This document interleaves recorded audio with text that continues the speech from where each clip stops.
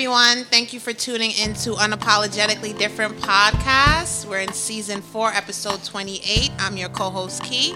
And I'm your co-host, Coach P. And this is a special episode right here today as we have not one but 3 special guests in the building. This is big, Key. I feel like the podcast is growing and we're evolving, and I'm loving it right now. It's definitely growing, and I'm happy with the people that we have amongst us, and it's super exciting. So our first guest is Anasia Washington, the creator of A-Plug magazine, who was born and raised in the Bronx, and writing was always something she enjoyed doing, and growing up she knew she wanted to eventually own her own magazine one day. And we actually conducted our very first interview with A-Plug magazine, so you can definitely go back and check that interview out on her website, which we'll plug in the show notes. And Anasia, welcome to the show. Thank you. I'm happy to be here. And our second guest is Steve Young from New Jersey. He's currently residing in Brooklyn. He's a hip-hop artist whose projects focus on positivity, growth, and boom bap. I'm sure you're going to explain that further in the interview. He just released a new EP titled An Opportune Displacement, available at FEELYONG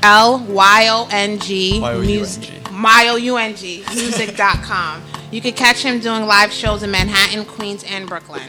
And last but not least, we have Emma and Arthur Helling from the Bronx. As she's a mom, she's dedicated everything she does for her children, and that's where her inspiration to motivate and uplift children come from with her writing. And she actually published her first book, The Boy and the Wizard, and is working on publishing her second book, which is currently underway. Emma, welcome to the show. Hey. So I think we should let's dive right into it. Definitely. We're going to start off with Anasia, being that she did interview Steve and Emma. So what was your inspiration for A-Plug magazine? Well, I was an only child, and I was always reading magazines. I always wrote. I was always writing. And my favorite magazine when I was a kid was 17 Magazine. But I noticed, there weren't too many magazines out that were, dedicated to people of all walks of life. It was either oh, you're just black, or you're just white, or you're this. It's never something that everybody can, really relate to. So, and also I went to Morgan State University, and Morgan had just so many talented people, and I just wanted to always just be around all the talent and help them get their name out there. And I was always telling my friends, oh, I have a friend that does this, I have a friend that does that, and try to get them to work with each other. So that's where I got the idea, because I was always coming up with ideas for a magazine, but it just never stuck, and I always kind of got discouraged, and A-Plug was what just really stuck, and it really felt good. So yeah, that's how I got the inspiration. Okay, cool. And what impact are you looking to make with your magazine? I just want to have help people just get their name out there. The people who feel like they're the tiny people on the totem pole, either if they're rapping or they're doing poetry or they have a business or anything like that. Or writing a children's book. Or writing a children's book. Shout out to Emma. Yes, hey Emma. Anything, no matter what you do, I just want people to inquire about your business, and I want to give you more fans or more clients or whatever it is. It's what I'm passionate about. All right, sweet. It literally just the light bulb just went off in my head just now. I'm feeling kind of slow. I'm just you're the plug. I love it. I'm like, yo, she's like the plug. She's connecting people, putting people on. I'm like, oh. It's all right. He's a little delayed. That's how it came to me, too, because I was playing around with names, because my name is Anasia, as you said, and it starts with an A, and I was always messing around with A's, because my nickname was Triple A, so for a while it was Triple A magazine, but I was like, eh. And what else did I have? I had a whole bunch of other things. So, A Plus was another one that I had for a while, but there was a lot of A Pluses out there. Yeah. So I was just playing around. I was like, A-Plug. I was like, oh, that's pretty cool. Yeah. So that's what stuck. All right, sweet. Plug, really, I'm the plug. Yeah. So Steve, how would you describe your musical style and content, and what artists had the most influence on your music? All my stuff is kind of very positive.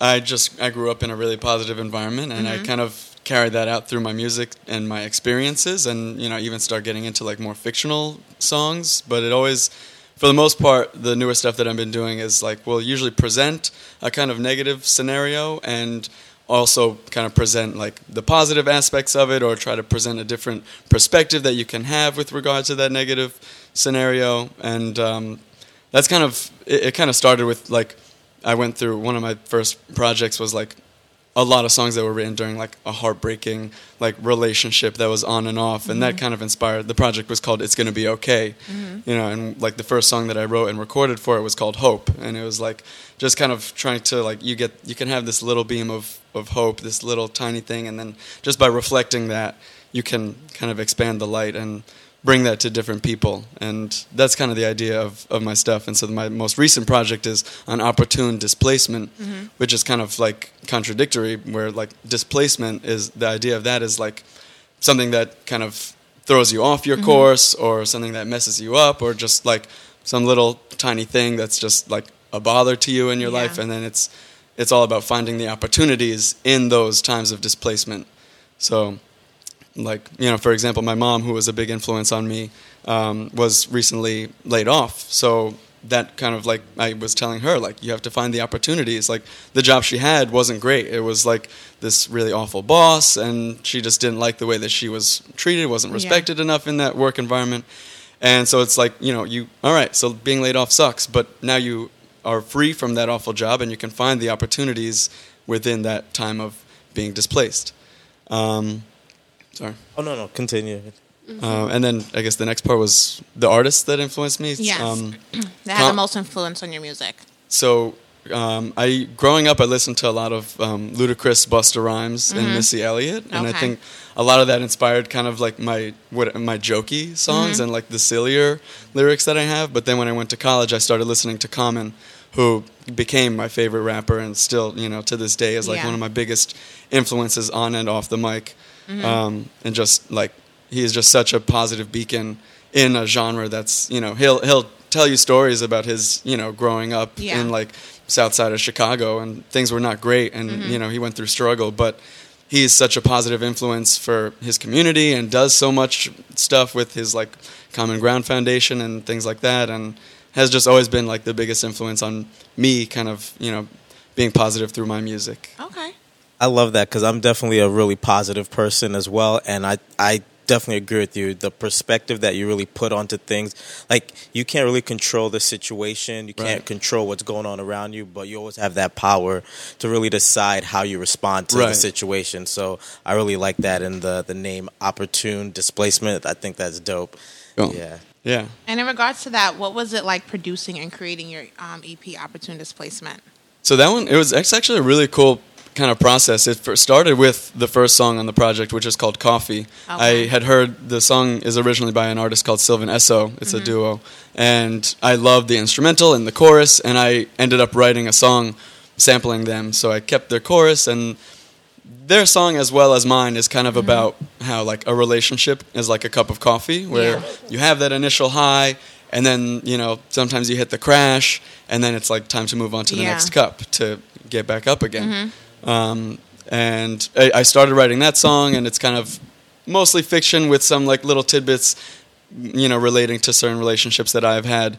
And it started with that, and then I like kind of had that as an individual entity, that song. And then I had always really liked this instrumental called The Fall by this group called Rye. Okay. And I wrote a song to that instrumental that kind of was a really nice, like, you know, nice little track to follow Coffee, which is the song The Fall. Kind of starts out sounding like moving on from a relationship, but eventually goes into, as you listen to the song, you realize that it's about growing up and moving on from your childhood while being able to maintain those kind of childlike fascinations and curiosities, and kind of balance that with your adult responsibilities. Okay. And, you know, it being, you know, fiscally responsible and all that stuff. And so it's like a stress, but it's like moving on from childhood. Yeah. And that's the idea. And then I wrote the next song, Everybody But Me, and so all 4 songs were kind of written in that order. And then I was like, first, you know, The Coffee and The Fall are like one project, and then I wrote the third one, and then the fourth, and I was like, all right, it seems like this is it. This kind of captures the idea. And then the recording process was really cool, because it was something that I had never done, which was like, I was living in New York at the time, but hadn't really found a recording studio here that I wanted to use, and so I went back to Philly where I had lived because I went to Temple University, and I went to this guy Kenny that I was recording with, and I literally spent like 5 days in Philly, and we recorded and mixed the 4 songs, like 1 song each day, and it was just really cool. I was like grinding and just like, you know, getting 4 hours of sleep, working on my stuff for like 12 hours. And then, getting a fresh cup of coffee afterwards. Yeah, had to get that coffee. Had to re-up. Coffee, I love it. Yeah, I actually drank a lot of coffee while working on that song, just to kind of like almost like a method actor, getting in my mode, writing stuff in coffee shops. And I like the video, by the way. Oh yeah, it was cool. So the video is like pretty much done. I'm like actually working on trying to get the rights to the actual coffee sample from Sylvan Esso so that I can like release the full music video. Okay. Emma, what inspired you to write your first book? All right, so my son is a pain in my neck, and he was going through a stage where he would cry about everything. Like, put on your shirt, he wanted to cry. Put on your socks, he wanted to cry. It was becoming very overwhelming, and as a mom, you know, you try to find the best solution to help your kids as best as you can. So yelling wasn't working, and hugging him wasn't working, and putting him in a corner wasn't working, ignoring him wasn't working. And once you try all the stuff that you try, like as a mom, and you're like, all right, and then you get over the crying, like, I can't deal with this. And once you get over everything, I got really frustrated with him one day, and I was like, once upon a time there was a boy who wouldn't stop crying. And that kind of pretty much is how it started. 2 weeks later, the full book was written, and that was literally how I got him to stop crying. So every time he would cry, I would literally, once upon a time, there was a boy who wouldn't stop crying, and he literally would cry until I got to the point where the wizard would whisper in his ear, and immediately the boy would stop crying. My son would stop crying every single time. And I had to tell the entire story every single time. So it was crazy how much it impacted him, but it got him to understand the importance of his inner greatness and really understanding the importance of being great with the little things so you can be greater with the other things. I like that. Seriously, like I'm just getting like a lot of goosebumps right now. Like, just to go back quickly to touch on what Steve said about just being childlike and just having those properties. I think that's amazing when you're an adult, but you can still have that curiosity. You can still jump out of bed every day and have like a lot of energy and be excited about the world, like being able to just make friends quickly. So like being like a kid, I think, is something that's super underrated. And then just what you're saying in terms of just like being present to their own greatness. And like, I think one thing with children, they are very susceptible to what you're teaching them, and when you're like really putting these lessons on them at a young age, it really is going to help develop that self-esteem, that confidence that will really empower them to just take on the world and just be, like you said, be great. So I'm getting goosebumps. Like it's awesome. It could be because it's cold. I'm just saying. That is definitely true as well. Like 9 degrees outside. So have you, like, you clearly saw like the immediate results from just telling the story and just seeing after you get to the part where the wizard whispers in his ear, like the crying stop. Have you heard a lot of feedback from other parents or people who bought the book as well? So what I did was I kind of went about it in a different way. I try to become very abstract when I think about how to market to people. At the end of the day, as a parent, especially from experience, if you're going to buy something, it's because your kid harassed you for it. So I didn't market to parents. I market to kids. So what I did was when I originally wanted to publish it and I was kind of teeter-tottering with the idea, we were on a school bus with my daughter's kids first. So now my daughter is, at the time she was 7. She was in 2nd grade and my son was in kindergarten. And I went to her grade first because they understand a little bit better. They understand a lot faster. So I went to her grade first, and it was literally in my phone, in my notes. It wasn't published. I had no illustrations. I had nothing to show them except for my voice. That was it. We're on a bus, and they would not stay quiet. You could see the teachers are like in a corner, like, we're almost there. We're almost at the museum, kind of rocking, like, oh my God. And I'm like, I'm bored. Let me entertain myself. And I was like, talking to the kids like, you guys want to hear a story? And they're like, yeah. I'm like, no, you don't. Yeah, I don't want to hear it. Because then it hit me like, oh, sweat, I really got to tell them the story now. And I'm like, wait a minute. So I told it to them. And the first time I read it to them, I'm waiting for them to be like, I don't want to hear that. I had to read it 3 times, back to back, before I could even, and then like their idea, like, wow, like, but why was he crying? Why do you think he was crying? I didn't give you a reason why he's crying. I just said he was crying. What do you think? Well, I honestly believe, and they're like in 2nd grade, like, I honestly believe, and I'm just looking at them like, you honestly believe what? Like, what you talking about? So, like, listening to them, like, and how they kind of, you know, felt about it, and they're in that mode in their school where they have to really break down a book.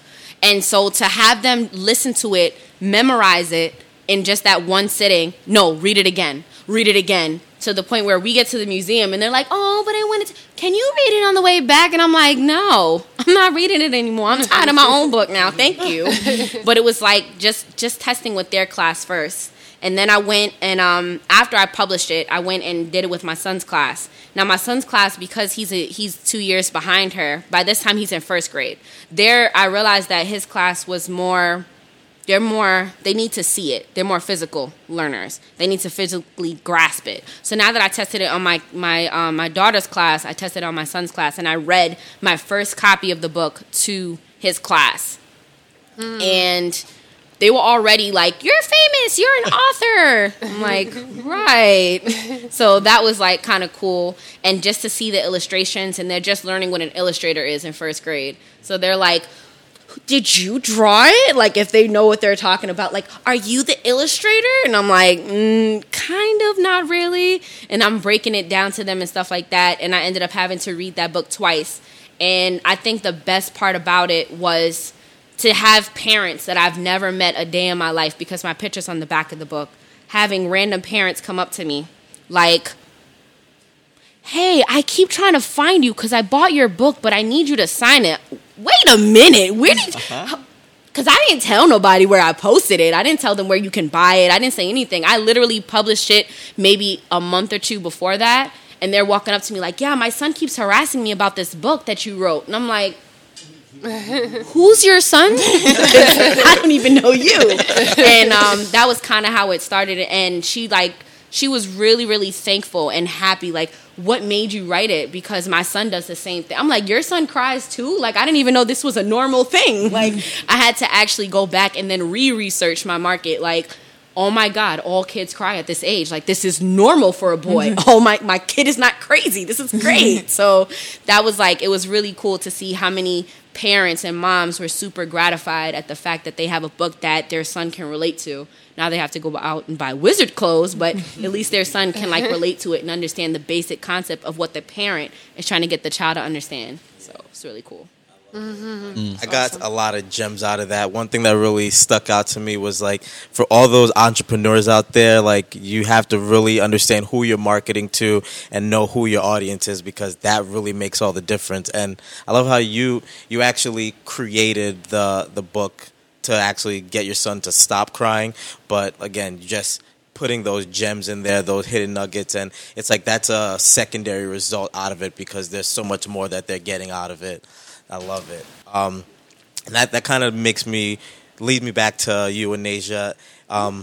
From interviewing so many different entrepreneurs and just really getting into their world, seeing what they're dealing with, like, what lessons or what gems have you taken away from your magazine and just meeting and working with so many different entrepreneurs? With working with other entrepreneurs, I just learned that just keep trying. You know, like, if it's your calling, it's gonna work out somehow. Well, he's not here today, but with this other rapper named ATG, he started rapping late in the game, you know, and he's getting fans from all over. You know, they come to his shows and whatnot, and it doesn't matter what age you are. If you have a calling, do it. You know, go for it. And that's the same thing that I'm doing with A Plug. Like, it's something that I always wanted to do. I started a little bit, you know, what I would consider later, because everybody's blogging now. It's a thing, you know, everybody's doing something on the computer. And I started a little bit late, but, you know, you just go out there and you push. So that's what I've mostly with the entrepreneurs, you just have to have that motivation. You keep that motivation going. Surround yourself around like-minded people, because that's what pushes you too. Because I've noticed, for me, if I'm around people who think like me and have goals like I do, I'm like, oh yeah, I want to write about you. I want to put this in my magazine. So it motivates me. It fuels my fire as well as it fuels their fire as well. So yeah. Oh man, it's just there's a lot. I get so passionate about it. I just seeing people doing well and knowing that I could also help them do well as well as I'm doing well with them. It's just amazing. All right. And in terms of being like an entrepreneur, like in the beginning stages, it ain't bringing in the money. So, it's a lot. And it's very time consuming. So what do you do outside of the magazine? Yeah, right now I'm working with a school. I'm a teacher's assistant. So that's my main focus outside of being a mother to a 1-year-old. But what's paying the bills right now is being a teacher. Okay. A-Plug isn't bringing any money in right now. It's bringing joy. So that's pay enough right now. But teachers. Sometimes it's the simple things that matters. Right, exactly. And in regards to that too, like how many people are part of the magazine? I know it's not just you by yourself. You can't be doing girl, it all by it is me. Right now it's literally me by myself, and trying to meet those deadlines that I put for myself. It's it kind of gets crazy, trying to juggle, my regular life, being a mom and being, working, and then trying to manage A-Plug. It's just me. I'm looking to hire, not hire, I don't know what I would call it right now, because I don't know if I could pay anybody, so intern. I don't know if it's hire. Yeah. Yes, intern. College student that needs some credits. Put it on your resume. Exactly. I'm looking for a team, but also I feel like it kind of runs a little bit smoother if it's just me, because if I don't meet a deadline, it's me. I didn't meet the deadline. It's not anybody else's fault. So it's me. I'm running the show. I'm just by myself right now. All right, cool. I kind of run into things like that as well. Like just like that, I'm like would love to have a crew of people to do like my Instagram posting and all that stuff. But I feel like at the end of the day, I like rely on myself most, and like I'm really bad at setting deadlines for myself. But there's like nothing that will get you to really buckle down and like get it done than like a deadline. Yeah, that's true. Especially when you're setting it up for yourself, and also you want to meet your own personal goals, which matters just as much. Right. And you're going to take what you need to do for yourself more seriously than someone else. Yeah, exactly. And in regards to that, Steve, like what is your creative process like when you're writing a song? A lot of times, it depends. Like for the past year, so I released Opportune Displacement like about a year ago, last January. Okay. And since then, I've kind of been like taking it easy on that and like kind of focusing on like living and enjoying like the stuff that I'm doing, and that kind of helps me to write stuff. Like it's just a nice balance between like sitting down and writing something and like living life and like providing me things to write about. So I've just as like things develop in the world and in my life, just like getting ideas and writing about them. So like now, like about a year later, I finally have like the idea of what my next project is going to be. So there's like 10 to 14 songs or so that like are written that will probably be on the project, and they were all kind of written like sporadically throughout the year in different parts. Some of them are finished, some have like a verse, some I want to feature someone, not really sure who yet, whatever, like so that kind of has been the process for at least this past year, and I'm really excited for the direction of the new project. It's kind of going to be like two albums pretty much.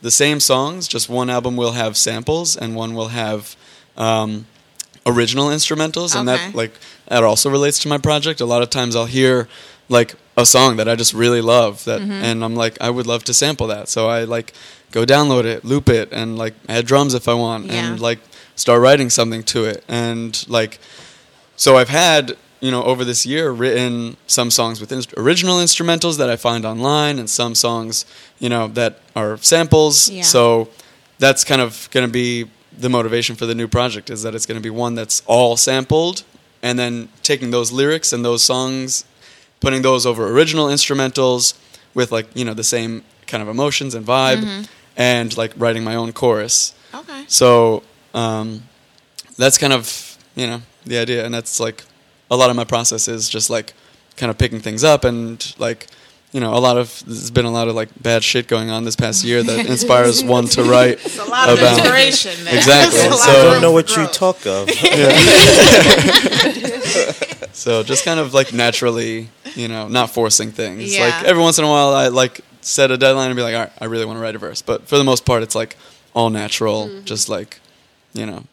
I'm lucky. I have Kiana on top of me to make sure my deadlines get met.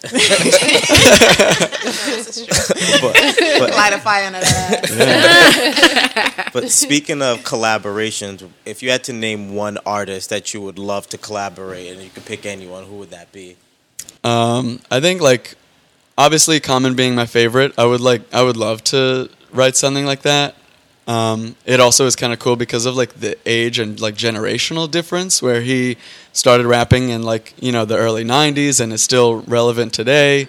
And like, you know, I would be like one of like the next generation kind of things. I would say him and like Wale. Wale is like one of my favorite, and I would say like I love one me of some Wale. he's like And one of the Common, best. too. Shout out Common. No, I mean, I feel like as far as like talent goes, Yes. I might even put Wale above Common for myself. Like, just because, Alright. like, because he maybe like the thing about Wale is that like he's not like loved by all. There's like This is certain true. people that love this He'll about tell him, you certain that people that like this about exactly.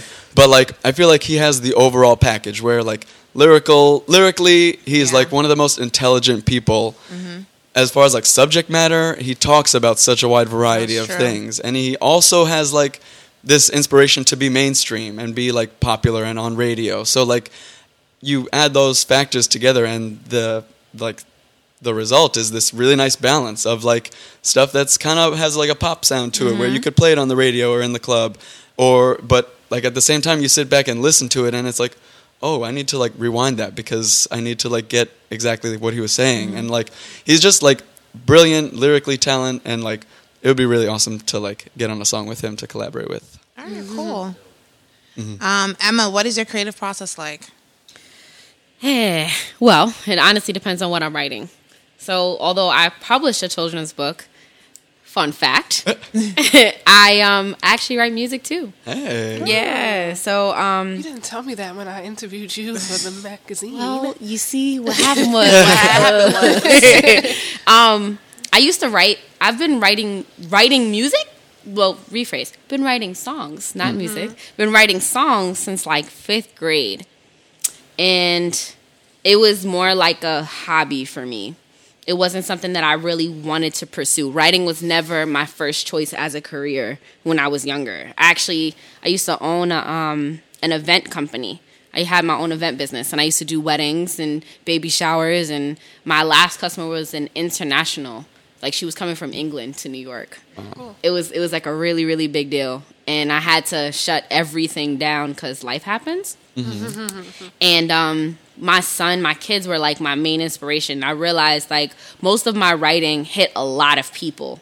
So if I'm writing music, for me, I need to hear the instrumentals. Once I hear the instrumentals, last song I wrote, it took me 7 minutes to write the entire song. That includes both verses, like 2 verses, a chorus, and a bridge. Had everything done and was ready to submit it. Like, all right, what's up? What's next? Like, you got the next one ready, or like it honestly depends on how I'm feeling. Or like, there's a rapper, Amante Aparque.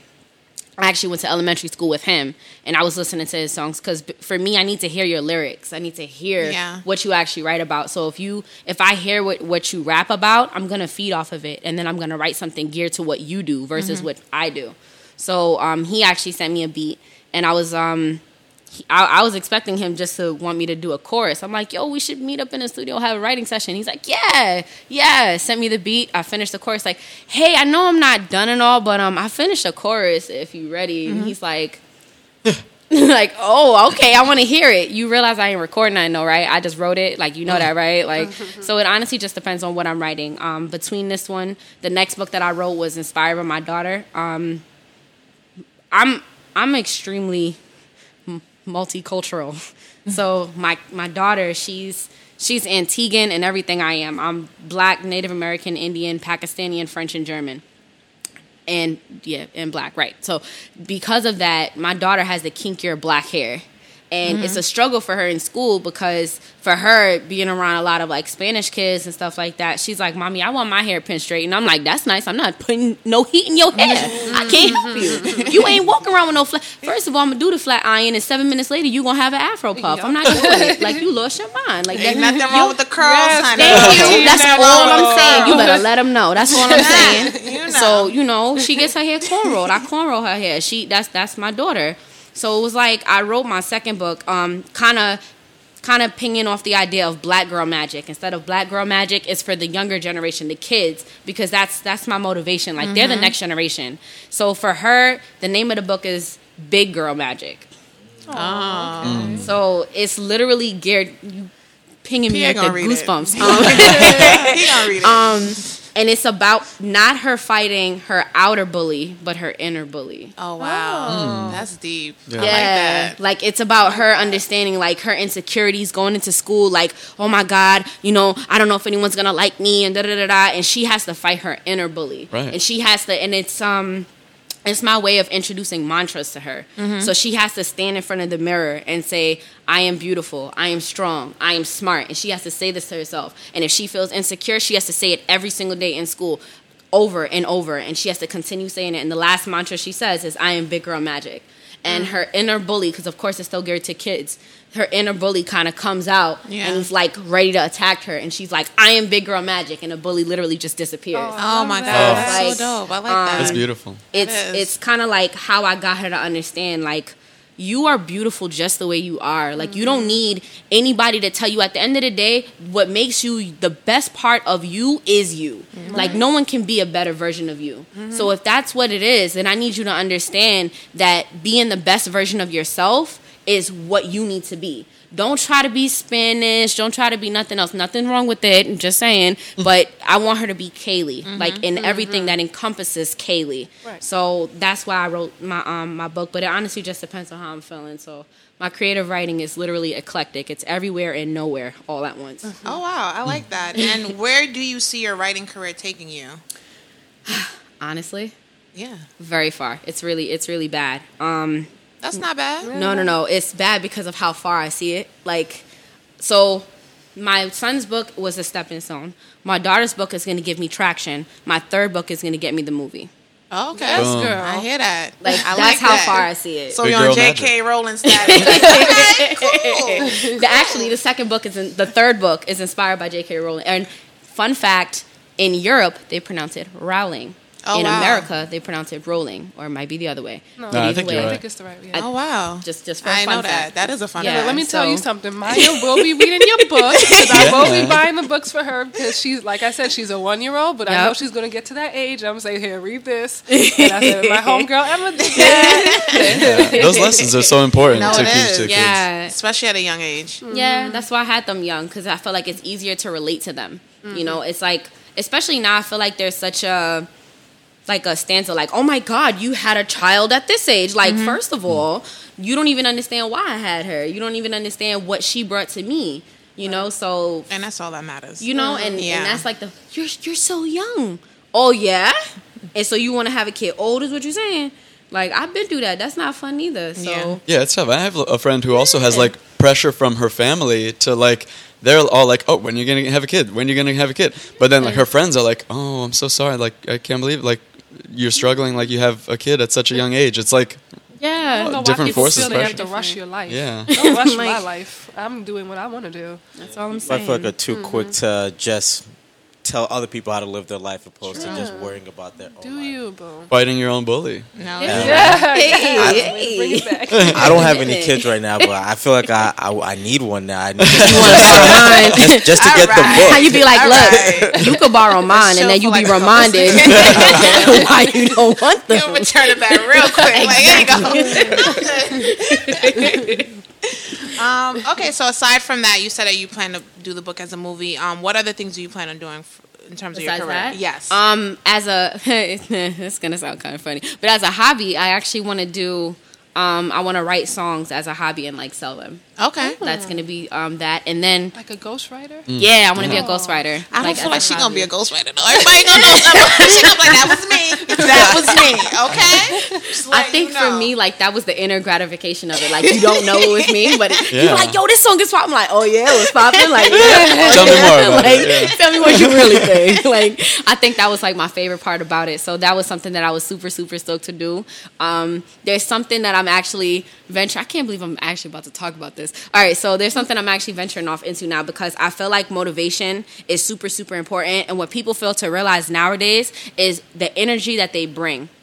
And not just the energy that they bring, but you're responsible for making sure that the energy that you bring is positive to anyone else around you, right? So what everyone knows about posture, whenever you think about posture, you think about sitting up straight, right? The second definition of posture is your demeanor, your attitude, how you speak to somebody. Yeah, it makes you sit up, right? Adjust to make sure I'm not You gotta slouching. adjust, right? So it's like the second definition of posture is how your demeanor, how you actually speak to someone, your attitude. It's literally your posture. So right now, I'm actually in the process of creating my own line of clothes that's called Posture-tude. So it's your attitude, your posture, your I demeanor, like that. meaning come correct when you speak to me. Like, meaning, you come correct to someone else when someone else speaks to you. Because at the end of the day, we need positive energy and we need a positive focus and making sure that we're respectful to anyone and everyone that we encounter because that's what makes life better. And, that's where I'm at. So Nice. all of those kind of things. I'm dibble-dabbling. I'm just blown away, like, because I obviously we did research, looked into everyone, but just like actually being around you guys, the energy is just lit, Super and I'm dope. just I like, love it. I'm I like, love it. yeah, just getting gems, and I couldn't have asked for anything better on a beautiful but cold Saturday, Yeah. so this is dope. That kind of leads me to want to ask you, Steve, because I know you're very positive person as well. It's like, what do you want people to get when they're listening to your music? I think the thing that I look forward to is kind of like what Emma's doing with her books, and just like not even necessarily, or like for me at least, it's not like I'm not trying to like change the world with my ideas and my songs, but just if I could get the pleasure of like a handful of people being like, you know what, I was like having a really fucking awful day, but I listened to this awesome Steve Young song and I'm like feeling much more inspired and a little more positive. That's kind of like, that's what I kind of vision being the result of like my music. That's kind of what I look for. Okay, cool. Anasia, describe what the process is like in producing and managing a magazine since you're doing it all by yourself. Just want to know. Well, it's a lot. Well, not too much. Well, you have to get a website, and that was like the hardest thing for me because I was just sometimes when I want to do something, I want to do it on my own, and that's probably also why I'm doing this magazine on my own because I want to do it just by myself. But so I had to figure out how to build a website, and I was trying to learn coding and whatnot, and I'm just Have like, fun with that one. oh, this is taking too long. I don't know if I can do this, so I decided to just do WordPress. So that's what my website, the engine is WordPress. Other than that, finding people, which Facebook helps, finding people that you'd want to interview, you'd want to talk to. So with Facebook, I always have a bunch of people like Emma and Steve. They're always doing something. I'm like, oh my gosh. So, I interview them, I talk to them, see what they're doing, what they're up to. And getting your name out there. That's another one that's a little bit difficult sometimes. Putting yourself out there where you're talking to people, say, hey, I have a magazine. I'm not the most outgoing person. I'm not the usual person to just go up to you and just start holding a conversation with you. But I'm starting to put myself out there, even with this podcast, putting myself out there, Yes. That's what really is the biggest thing for building my magazine. I have little business cards that I hand out to people as well. And yeah. All right, cool. And what do you have any articles coming out that you're excited about and want to share? Yeah, there's a guy his company is called Gizmo Tech. He's the next person up to have put an article up for him. He has a computer business where he'll fix your computer either online or if you have it sent to him. And I thought that was dope because I've been getting a lot of nothing against rappers. I don't want you to think that I don't want rappers, but I have a lot of rappers that, you know, I'm doing interview for. So when I come across somebody who's doing something different, I'm really like, yeah, it's cool, you know, especially, you know, people of my age, you know, and I just thought that was dope. No shade to rappers. I mean, we're thirsty. We're like all trying to get interviewed. Right, and even with Emma, when her book, I was so excited to learn more about her book because, like I said, I've all different walks of life. I love it. So yeah, I'm very excited about interviewing him. I already interviewed him. I just have to, you know, get the article written up, and that's cool. So I can't wait for people to actually learn about, you know, his services and what he does. I'm not going to say too much into it now because I want you to read the article, guys. Yeah. So yeah. Cool. I wanted to touch on this, Steve. So in your interview with A-Plug, you mentioned your mom is a life coach. So as having a mom as a life coach, did she influence you in following your dream and moving to New York to pursue your career? She definitely was a big influence, at least in like the stuff that I present and like the positivity of my music. She actually she was like an obstacle that I had to hurdle over to like get into pursuing music. Mm-hmm. Not necessarily an obstacle, but like I'll tell you the story. So I was working as at an architecture firm. Mm-hmm. That's what I studied in school, and I like went on a trip to Israel with a friend of mine who was trying to convince me to get out of this job that he knew that I hated, and he was like, "Why don't you stay in Israel with me for the year? Yeah. And like drop your architecture job. We can record some music here, and like get you a job." And it was like I was so hyped about it. I was so like ready to do it because it was like such an exciting endeavor to pursue on. And I called my mom, and she was like, "No, that's not the right thing to do. If you want to do that, it's fine, but first come back, leave your job properly, tie up all loose ends here. You can't just stay there." Yeah. So I came back, and then maybe like a few weeks later, like before my cousin's wedding in California, I brought it up to her again. I was like, "Mom, thinking about leaving the architecture job to go into music." And then she was like, "I don't. There's too much going on right now. Bring it up after the wedding." Okay. And then like a few more weeks later, those went by, and I was like, "Mom, I'm really thinking about leaving the job and pursuing music." And this is when I was living in Philly at the time. And she was like, "All right, you know what? I see you're very passionate about this. I just want to make sure you're able to pay your rent." And like, she like gave me this life, and like, it's my job to do with it the best that I can. And then like moving to New York was kind of, I mean, I guess like I wanted to be closer to family, and I have a lot of my family in New Jersey, so it's nice to be in the city. That's provides me a lot more avenues to, pursue the music and meet different people. So, but she's always an influence for me to like follow my dreams, regardless. All right, cool. And in your Everyday But Me song, which is one of the songs that I like by you, you really discuss like where your peers are in their life in comparison to where you are, like people who are married with kids and have all of this going on. Can you speak more into like how millennials can relate to this and how that concept influenced this record? Yeah, for sure. Facebook, I think, is one of the biggest like influencers on that song. That in the gram, boy. That in the gram. Exactly.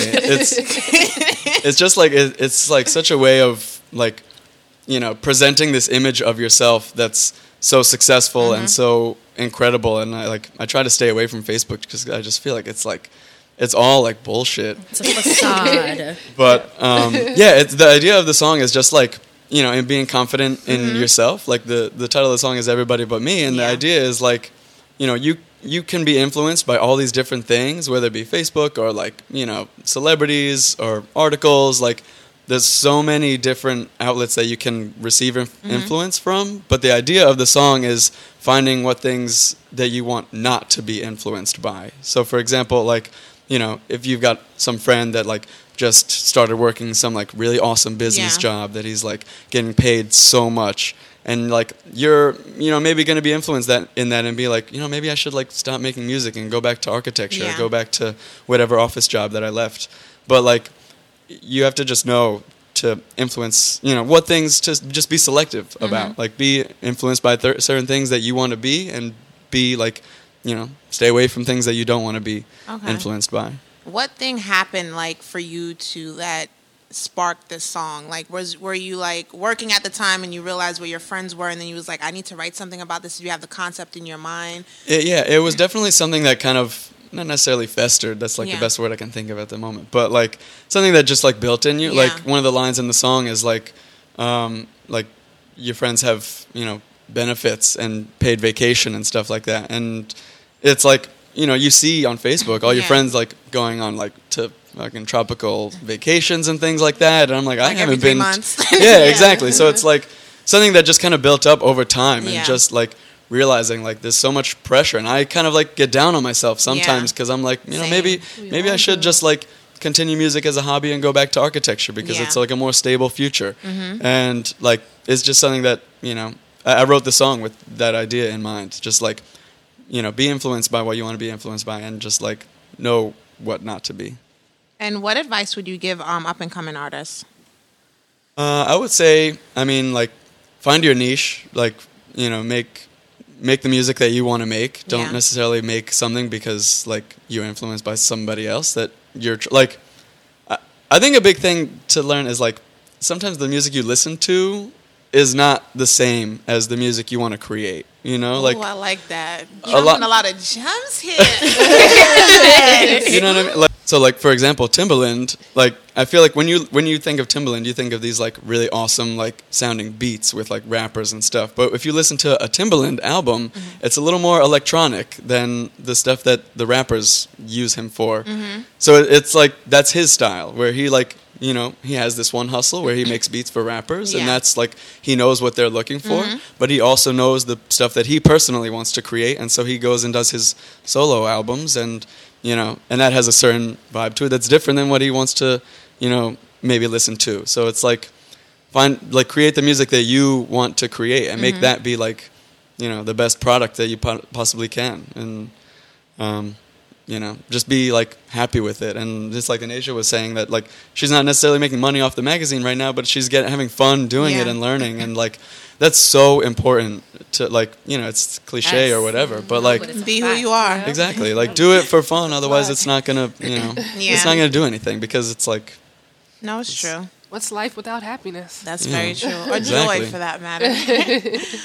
Emma, do you think it's important for women of color to be a part of the children's book industry, and if so, why? Yes. I think that they should be a part of any and every industry they can get their hands on, period. Okay. At the end of the day, no offense to men. no, well, Let's say that. Speak on it, honey. we need to be offended. It's Speak like, on it. This is our But time. there's no way, shape, or form that any man can do what a woman can do, period. Valid. And I don't mean that saying like, you know, like there's certain things that, for an example, I'll give you a perfect example. And it's a smaller scale, but it's the best example that I can give to kind of help you see the bigger picture. I work at FedEx as a manager in the city at a hotel. And people come in with packages all day, every day. Man walks in with 6 boxes. They're 50 pounds each. And they're 2 feet by 2 feet by 2 feet. They are literally half my size if I'm in front of it. And he's like, oh, no, you can't carry that. Boy, do you know who I am? You from the Bronx. do You know what time it is. You think because you a man you could carry a box? So not only while I watched him struggle on purpose, let him put the box on the table, and then I picked it up and I held it and looked at him. Like, yeah, I'm not struggling, right? You all right, though? You good? Like, you want to talk about it? Like, whenever we have our mind set on something, because not only women move not only based on what we think, but how we feel about it. And when you're passionate about something and you have an emotion behind it, you create your own drive. Meaning, I don't need anyone to influence me. I have my own wheel. I'm turning myself. And if it's going to happen, it's going to happen because I said it's going to happen. And you may not like it, but it's going to go down. And I feel like not only that, but women of color fail to realize how powerful they are. They focus on certain aspects and they forget that they're powerful in any and everything that they touch. They're that, and it's like, I want to see you in any and every industry. I want to see you touch everything, because at the end of the day, without that, we're not going to have any strong black men. We're not going to have any strong anybody. So, you know, I would love to see them in any and every industry. have you read Again, the book The Power? No. Right now, what am I reading right now? 48 Laws of Power, and I'm reading actually a chakra book. I'm reading about the my 7 chakras at the moment. Listen, the Power is a book that my girlfriend's reading right now. I forget the name of the author, but it's about like, it's a fiction, and it's like women develop this power that they can like basically use their minds to electrocute men and Oh my or God, women. I'm reading that today. Yes. Yo. Let me go to Barnes and Noble So- real quick. I have a whole section. Yeah, Please she's work like, on it. she's telling me about it now. I think actually Barack Obama even listed that as like one of his favorite reads from this past year. Oh, wow. Yeah, and so it's like society kind of turns where women are now in control of everything, and men Oh, are they're now not being ready like for that. abused and downtrodden and like. Oh, you don't like it, you say. It's, You're right over there. Y'all Pierre. not ready for that. Y'all goosebumps?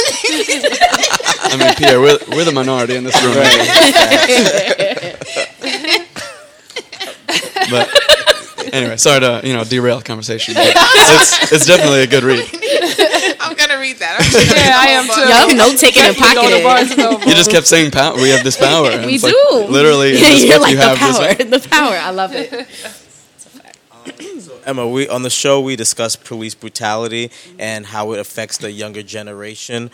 People of color, particularly black parents, are really obligated to have that conversation with their children about how to interact with police officers. Is that something you plan to include in your books in the future? I feel like I'll probably touch on it. I don't know how, because I feel like right now, because my son is younger, it's harder to address it with him, especially since in his head, police officers are still good.